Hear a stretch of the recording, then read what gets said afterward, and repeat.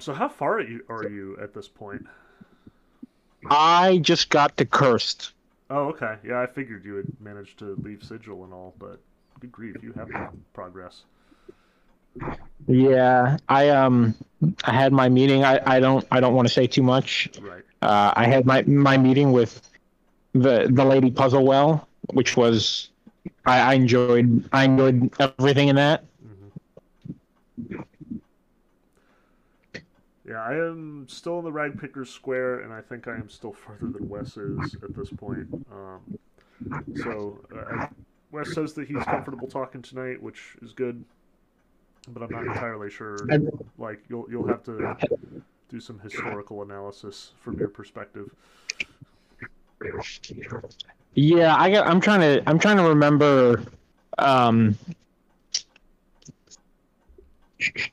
I'm trying to remember how.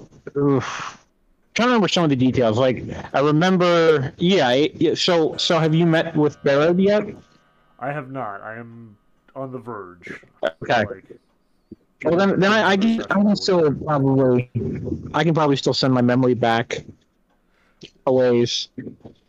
Yeah, if it helps, I did find a fairly wonderful walkthrough that has been, kind of great for reviewing since most of this stuff I did either last week or the week before.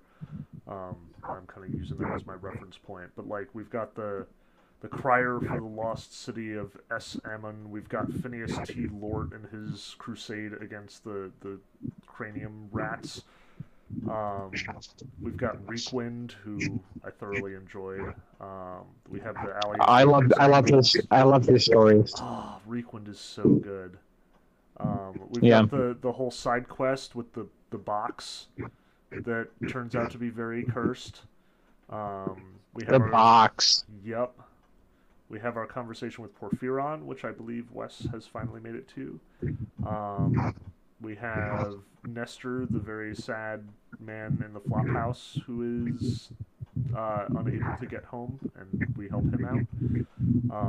But yeah, there's a lot to talk about. Like, there's plenty of stuff that has happened, but even so, you know, it Yeah. was quite a while ago. They don't really go for dull side quests in Planescape Torment. No, they do not. Nor do they go for dull characters. Like, all you have to do is find any random person hanging out in an alley somewhere and strike up a conversation, and you might be there for 20 minutes. Yeah, they got stuff going on. Did you? I will. Oh, I was just gonna ask if you mentioned the guy who loves trees. Oh, yeah, I didn't mention the tree guy. He was a little Okay, earlier, and we missed him. Like, we should have been talking about him when we were talking about the Smoldering Corpse Bar, but I totally missed him. Mourns for Trees, that's the guy. words for trees. Yeah. Yeah, like, he's interesting just because, he brings out that element about how faith makes things happen in this city, um, which we see also with our with Dakon and his blade that shapes according to his convictions, and the fact that like his entire tribe exist in that plane of chaos where they literally have to keep their minds focused on believing, and doubt is literally lethal to them because it will make their world fall apart around them, both literally and figuratively. Mourns for Trees kind of drives that home that like if we just believe in the trees will grow. So we're on that sort of quest to get all of the party members to believe. Like you can, obviously you can agree to because it's your player, you get to do what you want. Dakon is totally on board. All you have to do is ask him, and then Mort you have to kind of convince him. Um, but he also has a moment like Mort, the cynical, always joking one. Like you tell him, believe in the trees, and he's like, yeah, fine, whatever. And you're like, no, seriously, Mort, you got to do this. And Mort gets solemn, and he's like, you know what, I will do that. It's just a cool moment, like this sort of really small pittance of a thing. This one guy who has this one little thing that he cares about, and you decide to care about it too. Yeah, there's a connection back to him when you're trying to find out about the seed for the midwife as well. Hmm. And I don't know if going back and talking to him will do something for that side quest. That's about as far as I got with it though. I was able to find a merchant, and then the merchant said he couldn't help me, and then I think my character says to himself, "Oh, maybe Mourns for Trees would know something about this." I don't know. Anyway, it's an awful lot to keep track of. Yes. Yeah. Just a ton of I don't know characters where and to a ton even of start. side quests. Yeah. So like I said, yeah, earlier, the extent of what I did, pretty much was getting the necklace back by paying, pretty. I felt like a pretty, small fee, and then running away from all the enemies that were chasing me, and then giving it back to Porphyria and the monk, um, and he kind of judged me a little bit for taking the merchant's route, Hmm. but then he did allow me to learn the ways of the fighter, and so I changed back from a thief to a fighter. And I guess you get to choose like 3 weapons or classes of weapon that you want to know more about, and Hmm. so I picked the ones that I thought I might use. But anyway, yeah, in theory I'm a little bit more adept now, but I like proceeded to try to walk through the dangerous alleys and just got creamed. So there's that. I assume you Um, do have Dakon with you at this point. no, I don't yet have another party member, and I, uh, I've died so many times that they sort of laugh at me when I wake up again, and they say like, "Oh, I feel like I've passed through the You got. intestines of a demon or whatever," like Mhm. some horrible, gross way of saying like, "You player, you suck. You are trash." But you know, Yeah, those are it's all random. in It's not fun. personal. I get those as Okay. well.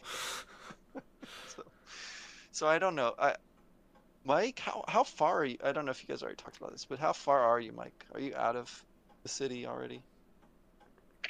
Yeah, I'm out of the city. I've been to a bunch of different places. I am, without giving away where I am, I have ventured out.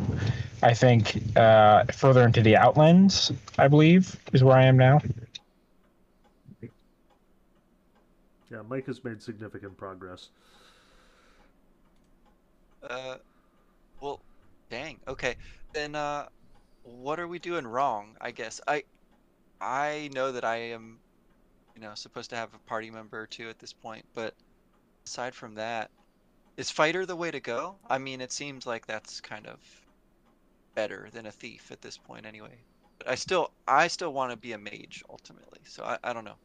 How soon should I start doing that in earnest? Well, at this point, you probably haven't even gotten the option, I don't think. No. Yeah. I believe it's someone in Ragpicker Square. So if you've opened up Thief, you should be able to open up Mage. Hmm. Ooh. No, I ran into a lady who's practicing her spells and she just like scolded me for interrupting her, and so I ran away.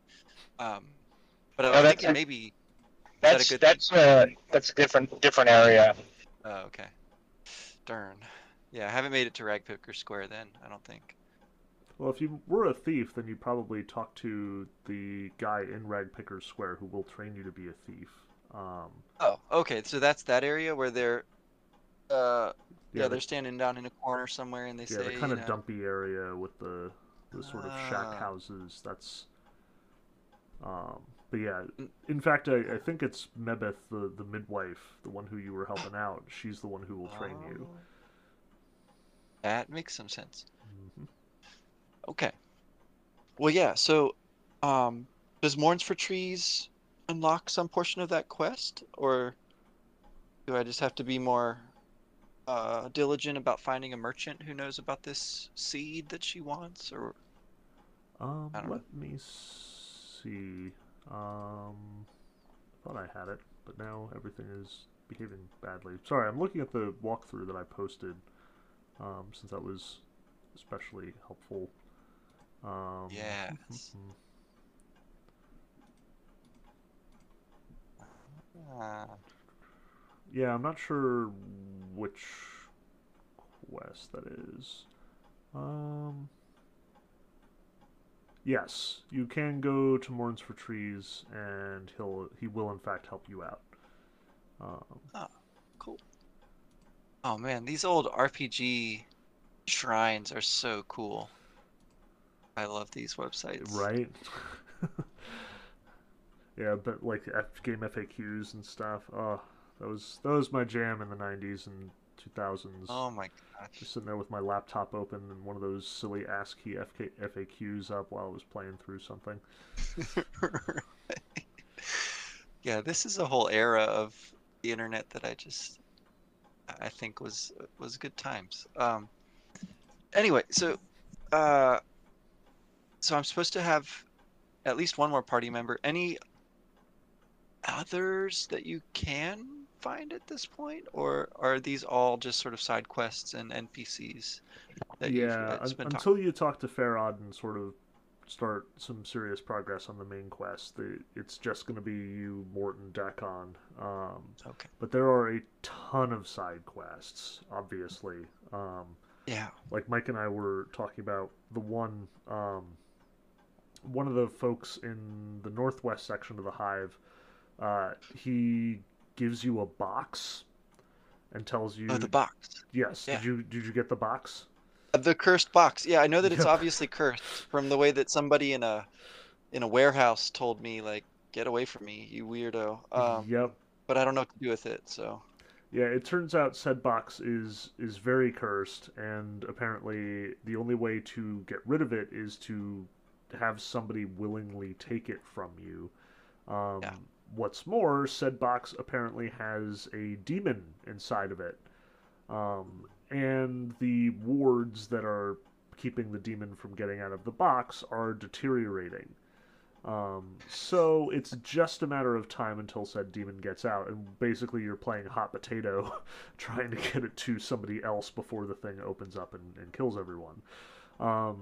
But fortunately, there is a priest question mark in the Alley of Dangerous Angles, who is very interested in this thing. And you can give the box to him, and he will take care of it for you by like teleporting the demon to some place very, very unpleasant where he gets diced up into little pieces or something.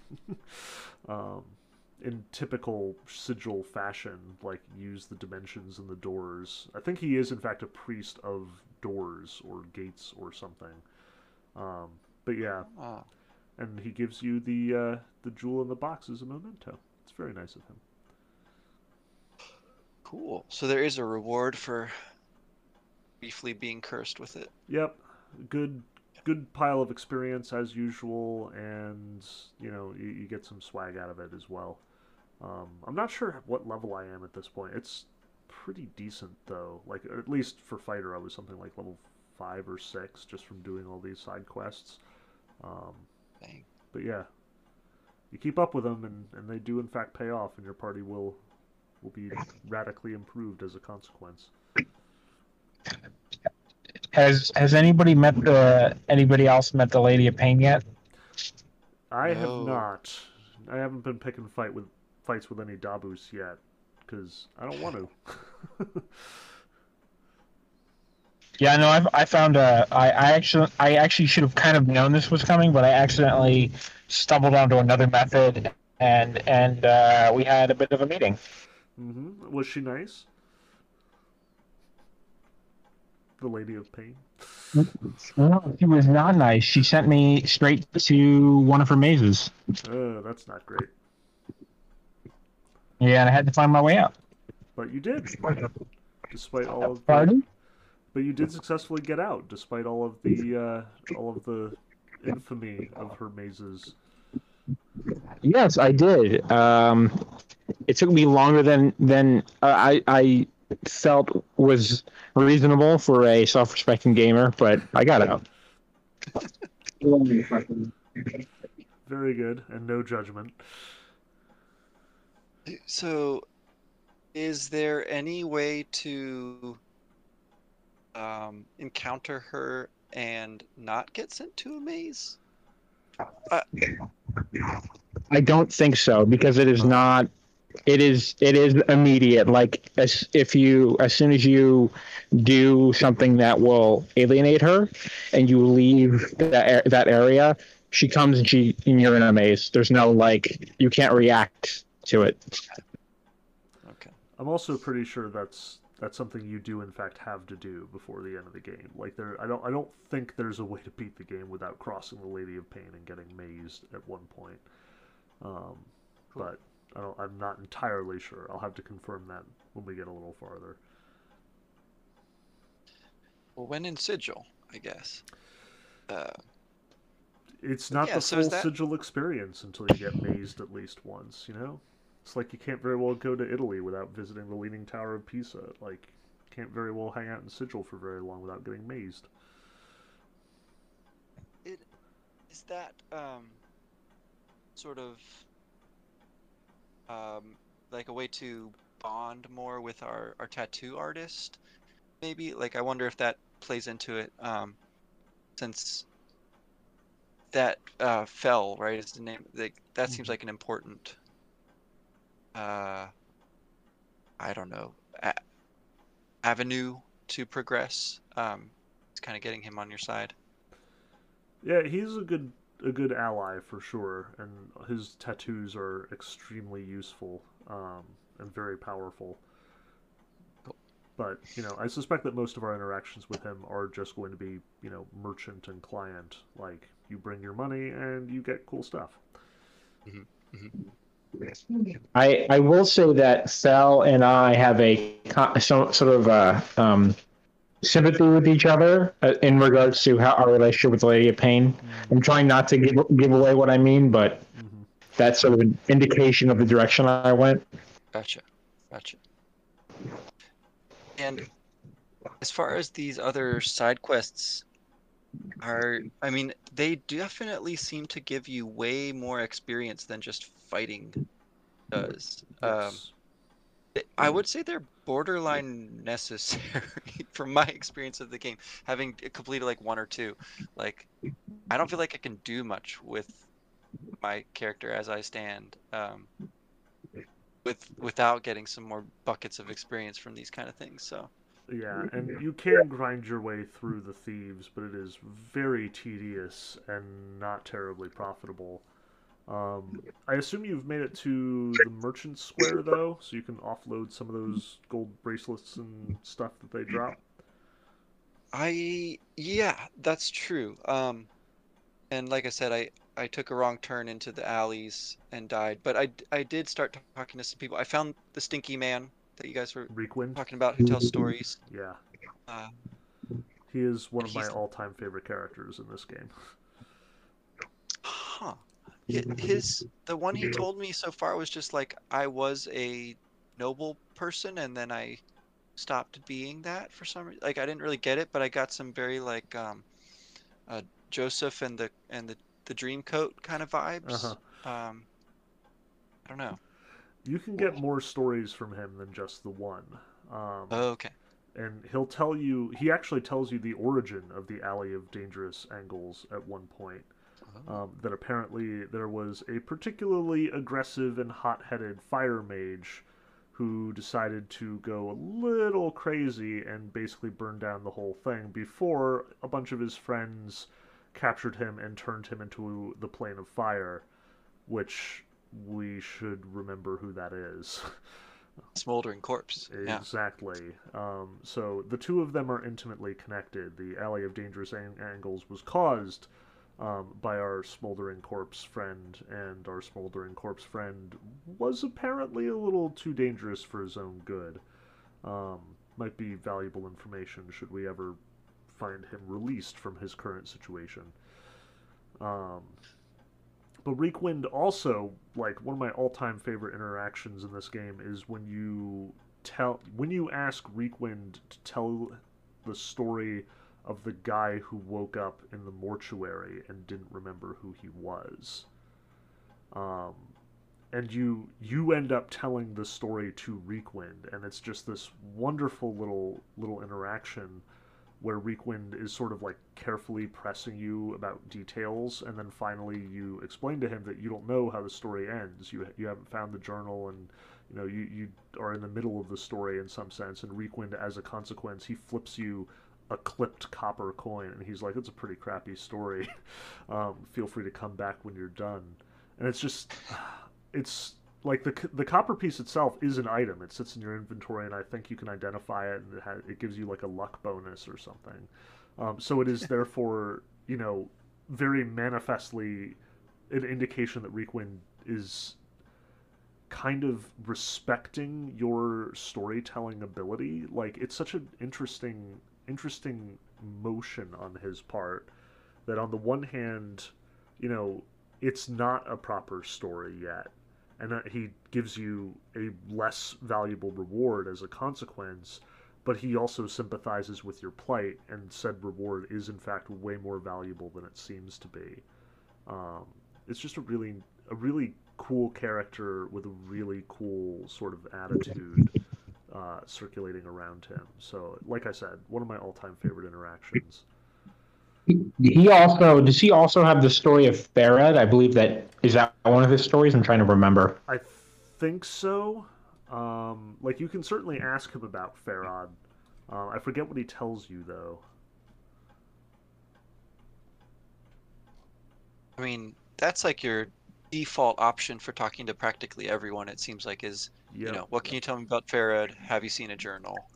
Uh, so it's kind of interesting then that he presses you for more information, and that puts you in the position of like the person being asked stuff for a change. Yes. Um, You can yeah. also help him out. Like, he's got his whole stinky curse thing going on, and you can convince them to remove the curse and get some pretty impressive experience out of it, um, as Uh, well as possibly getting cursed yourself.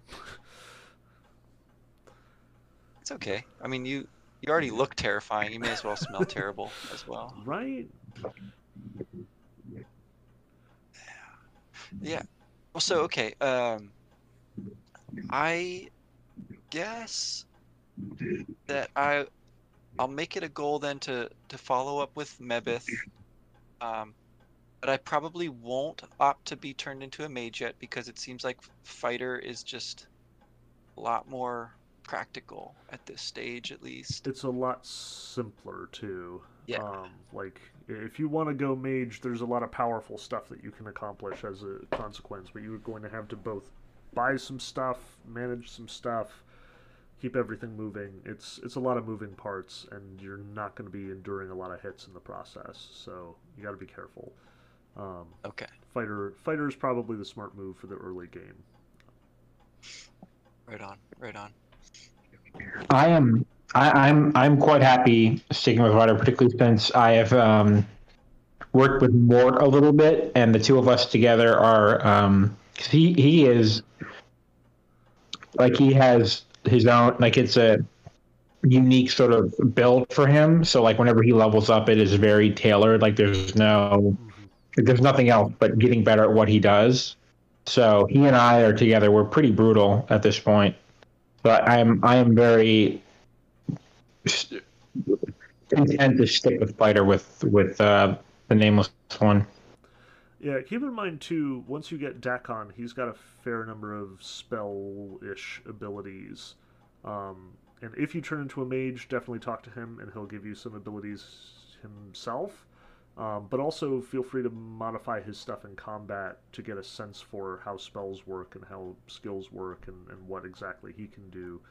It's good practice for once you become a mage yourself. But of course, you have to get Dakon first. So Okay. Okay. And Dakon, he's in one of the bars. Is that he's in right? the Smoldering Corpse bar. It's pretty Okay. easy to talk him into joining up. Shucks. I mean, I did go there. I just is he the one who's like traveling with a cousin or something like that? And they're No, that's oh, the. okay. Oh, who are those guys? The big armored dudes. Um, but yeah, Dakon he's an orange. He has big pointy ears, and a magic blade that frequently changes color and shape, as a remnant of his homeland in Limbo. Cool. Okay. Yeah, I feel like this game, something about the view of it, I tend to not explore very thoroughly Hmm. any place that I manage to find, like, and I don't know what that is, and if it's intentional on the part of the designers, like, in order to hide things, they sort of take advantage of my what um fear.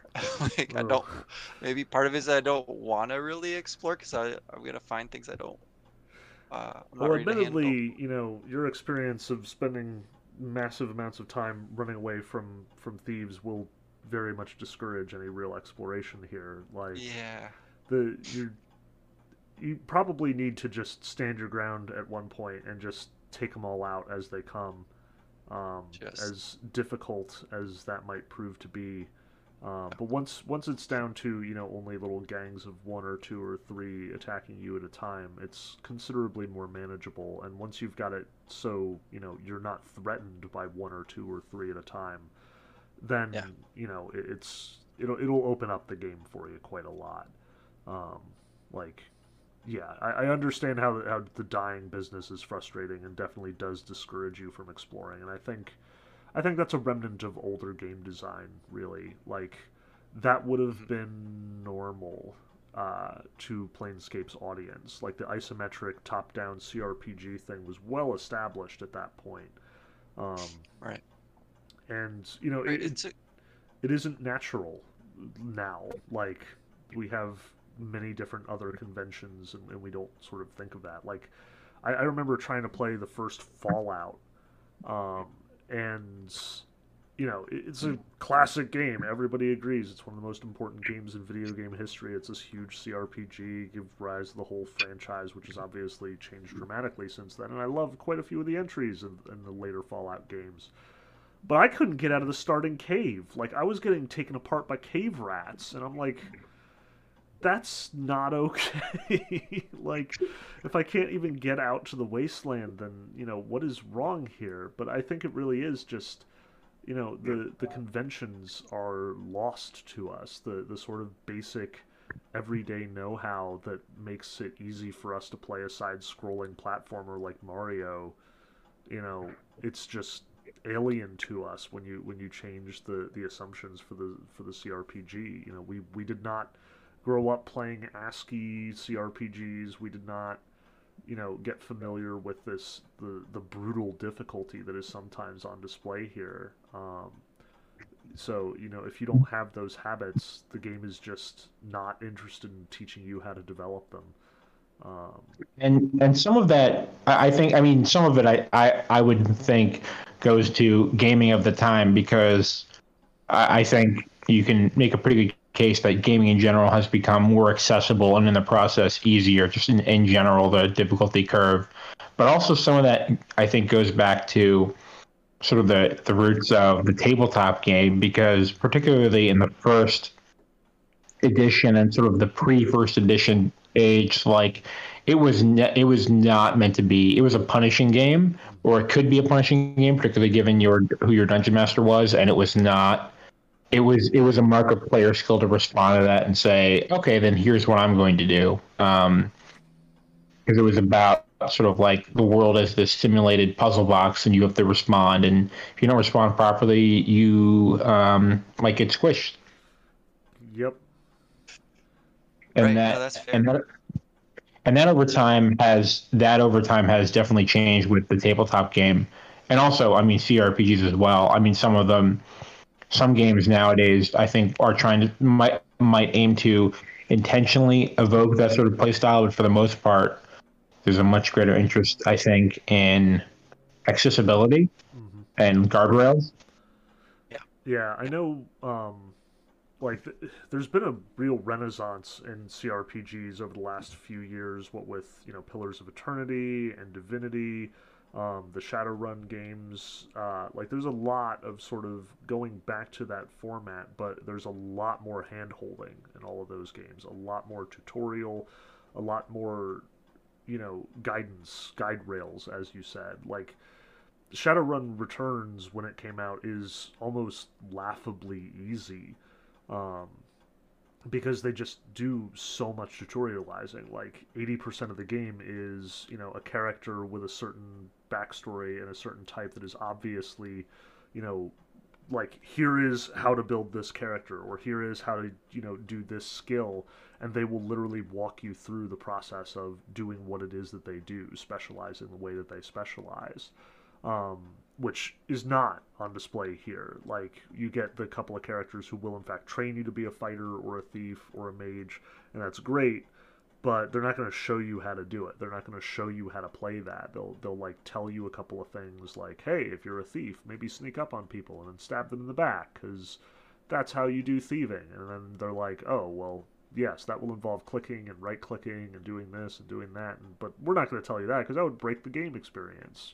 That's meta tax. Maybe check your manual if you really want to know. Which of course we don't have. Right. No, yeah, I find it very amusing the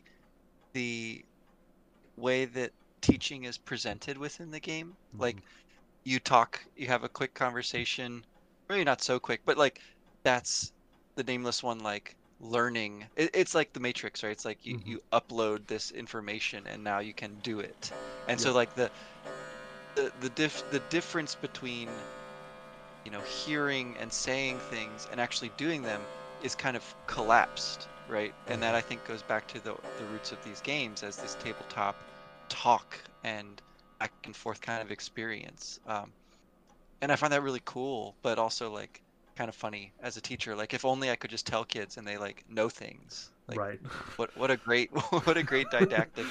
It would simplify a miracle so that would much. Be. Yeah. Right. I would never have to answer a question about my syllabus again. But yeah, and part of it too, like even on a more basic level, just navigating the dialogue tree is something that I had to learn through this game. Like the fact that anytime you get into a conversation, you're going to hear the same thing 3 times as you're trying to figure out like which dialogue options bring out whatever the thing you're supposed to accomplish is. Like as much as this is a game about exploration, it is a game about exploration in text as much as it is a game about exploration in the game world. Dude, yes. Yeah. So again, it's just like even in contemporary games that do have these sort of RPG elements with the conversation structure too, like those dialogue trees have largely been extirpated. Like you play Mass Effect or something and the dialogues are linear. They'll give you options, and those options will have multiple potential outcomes, but you're never going to get a chance to like go back and check the same option. Or if you do, it's going to be in a much more limited context. Elder Scrolls is a little bit more generous about that. Like you play Fallout or you play Morrowind or something, and you can definitely ask the same person the same question 15 times and get like 3 different answers. But generally speaking, game design has been like, no, that's not fun. So let's not do that anymore, and instead let's change the way that conversation works, make it more realistic, make it more in keeping with our own experience, and make it more intuitive as a consequence. As Mike said, there's been a lot more effort now that there are so many more people in the hobby to keep everybody on the same page, keep everybody involved. Back when it was a niche hobby for people who owned a PC that they didn't, that they had at home rather than at work and occasionally used for recreational activities, i.e. all 5 of them, they could afford to be really specialized and lean into the conventions that had already been established. Now you release the Planescape Torment Enhanced Edition, and any person on Steam can access it. There could be potentially thousands of people downloading this game who have never played a CRPG in their lives, have no idea what the conventions are, and now all of a sudden they're thrown into the deep end of the pool. So, again, that focus to sort of keep everybody in the loop and lower the difficulty, it's an important feature of today's game design that didn't exist back then. And again, unless you're invoking that feeling now, like deliberately going out of your way to make it difficult like it was before. Yeah, I I I like the idea of the dialogue tree a lot, especially as so far as it has that kind of recursive Mhm. aspect to it. You run through it multiple times, and that's totally how I feel playing this game. Is like, yeah, I should know better. Like I've done this a number of times, but I just keep dying. But it's like there's very little punishment on the other hand, right? Yes. It sort of mocks you and it sort of like is frustrating, but it doesn't like grind you down or anything. Yeah. You, At you no don't point do you lose get a game anything. over. Yeah, exactly. And you certainly don't have to start all the way over. You just, you know, you And just that's run away and get where you were. Yeah. and that's an interesting thing, because there are, I think, and again, you can look at this in both tabletop and in video games where, I mean, and it certainly can vary, but you'll have less of an expectation of death, but more of a punishment for death. Mhm. I mean, I'm thinking like in most MMOs, if you die, your items take wear or damage, or you might take an experience debuff. Um, so the idea is, I mean, certainly in an MMO, your character is going to die a lot, but there's less of a, to get anywhere you have to die 15 times to make any sort of headway. Um, and in the same way, like there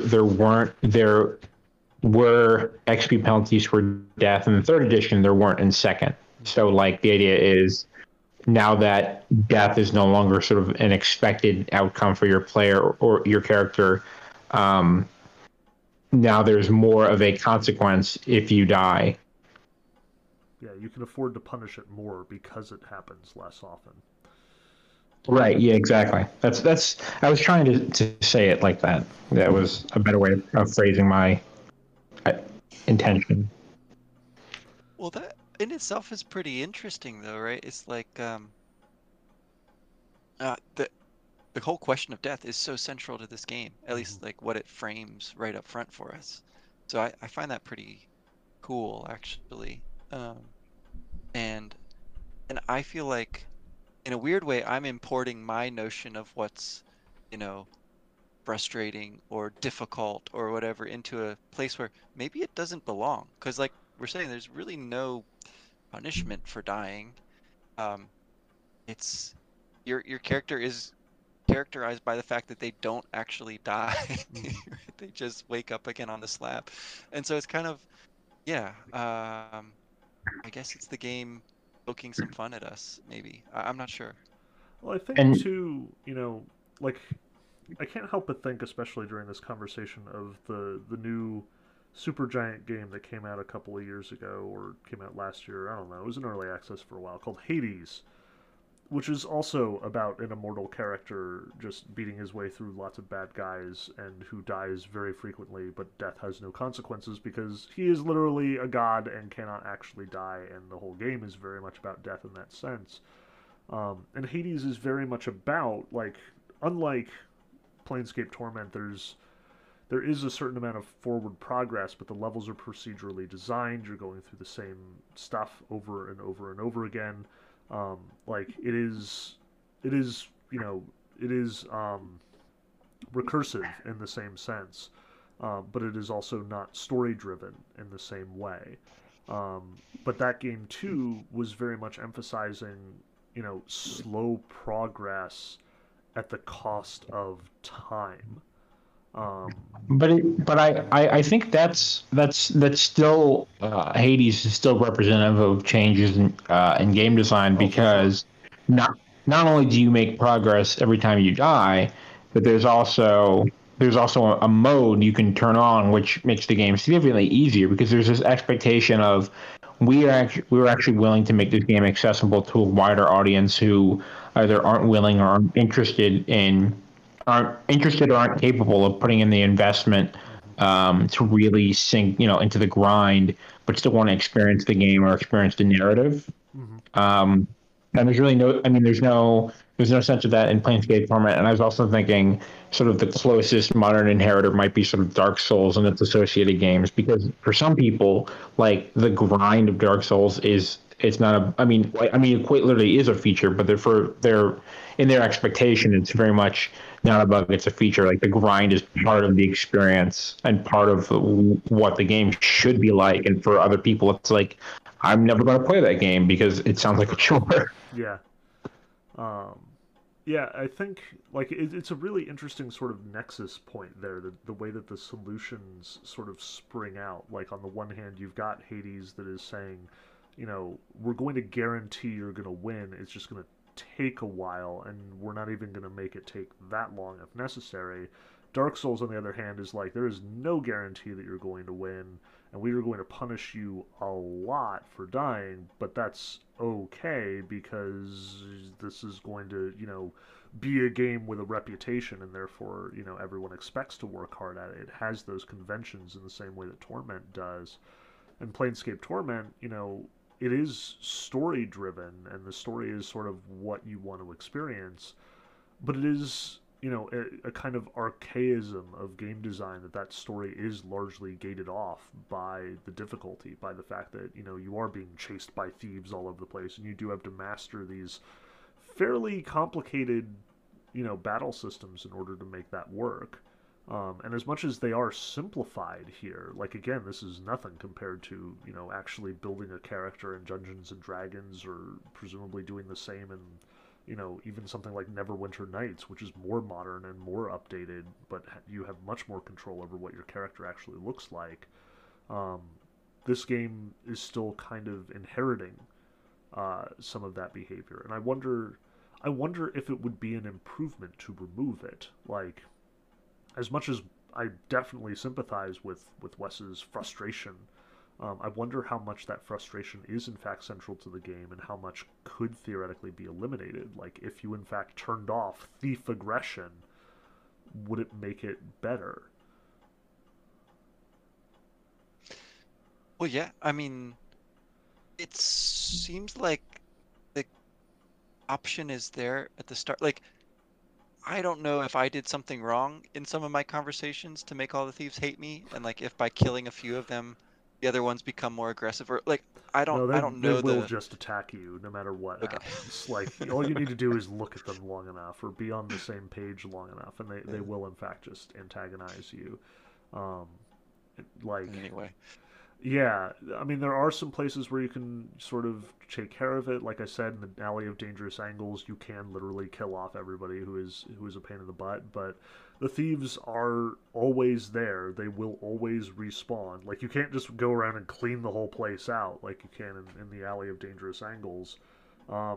My guess is, at the time, they probably included them out of expectation. Like, people expected to have a combat system, and Planescape Torment, if you removed the thieves, it wouldn't change the plot almost at all. Like, Mm, almost all of the combat encounters are fairly isolated, and a fairly small proportion of the game's progress, at least until you get to Ragpicker's Square, and then, it actually becomes considerably more integral now that you're actually navigating dungeons.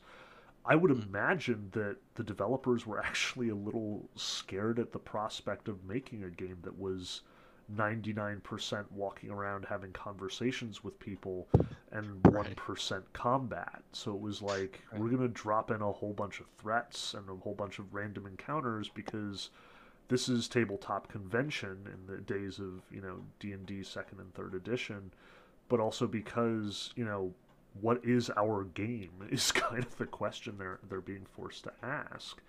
Um, Part of the Oh, reason for why I sure. like this game is because it is sort of pushing back against those assumptions. Again, like you said, you get 1,000 experience from a side quest.